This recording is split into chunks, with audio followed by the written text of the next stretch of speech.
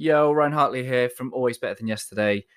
And one of the most recent podcasts I did was talk about Be the Greenhouse.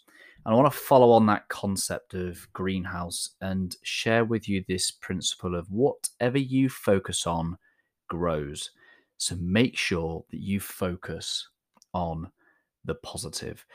One of my favorite inspirational quotes, shall we say, is from Henry Ford. And he says, whether you think you can or you think you can't, you are probably right. What this quote says to me is the importance of where we focus our attention. If we want to be more positive, then we have to focus on the positive.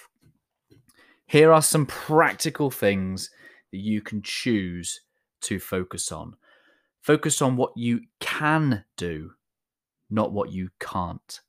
Focus on what you do want, not what you don't. Focus on solutions, not complaints. Focus on what you are good at, not what you are not. Focus on what you like in others, not what you don't. Focus on what you are grateful for, not what you wish you had. Focus on who you are and want to be, not who you aren't. Focus on being you and not someone else. Focus on what truly matters and not what does not matter.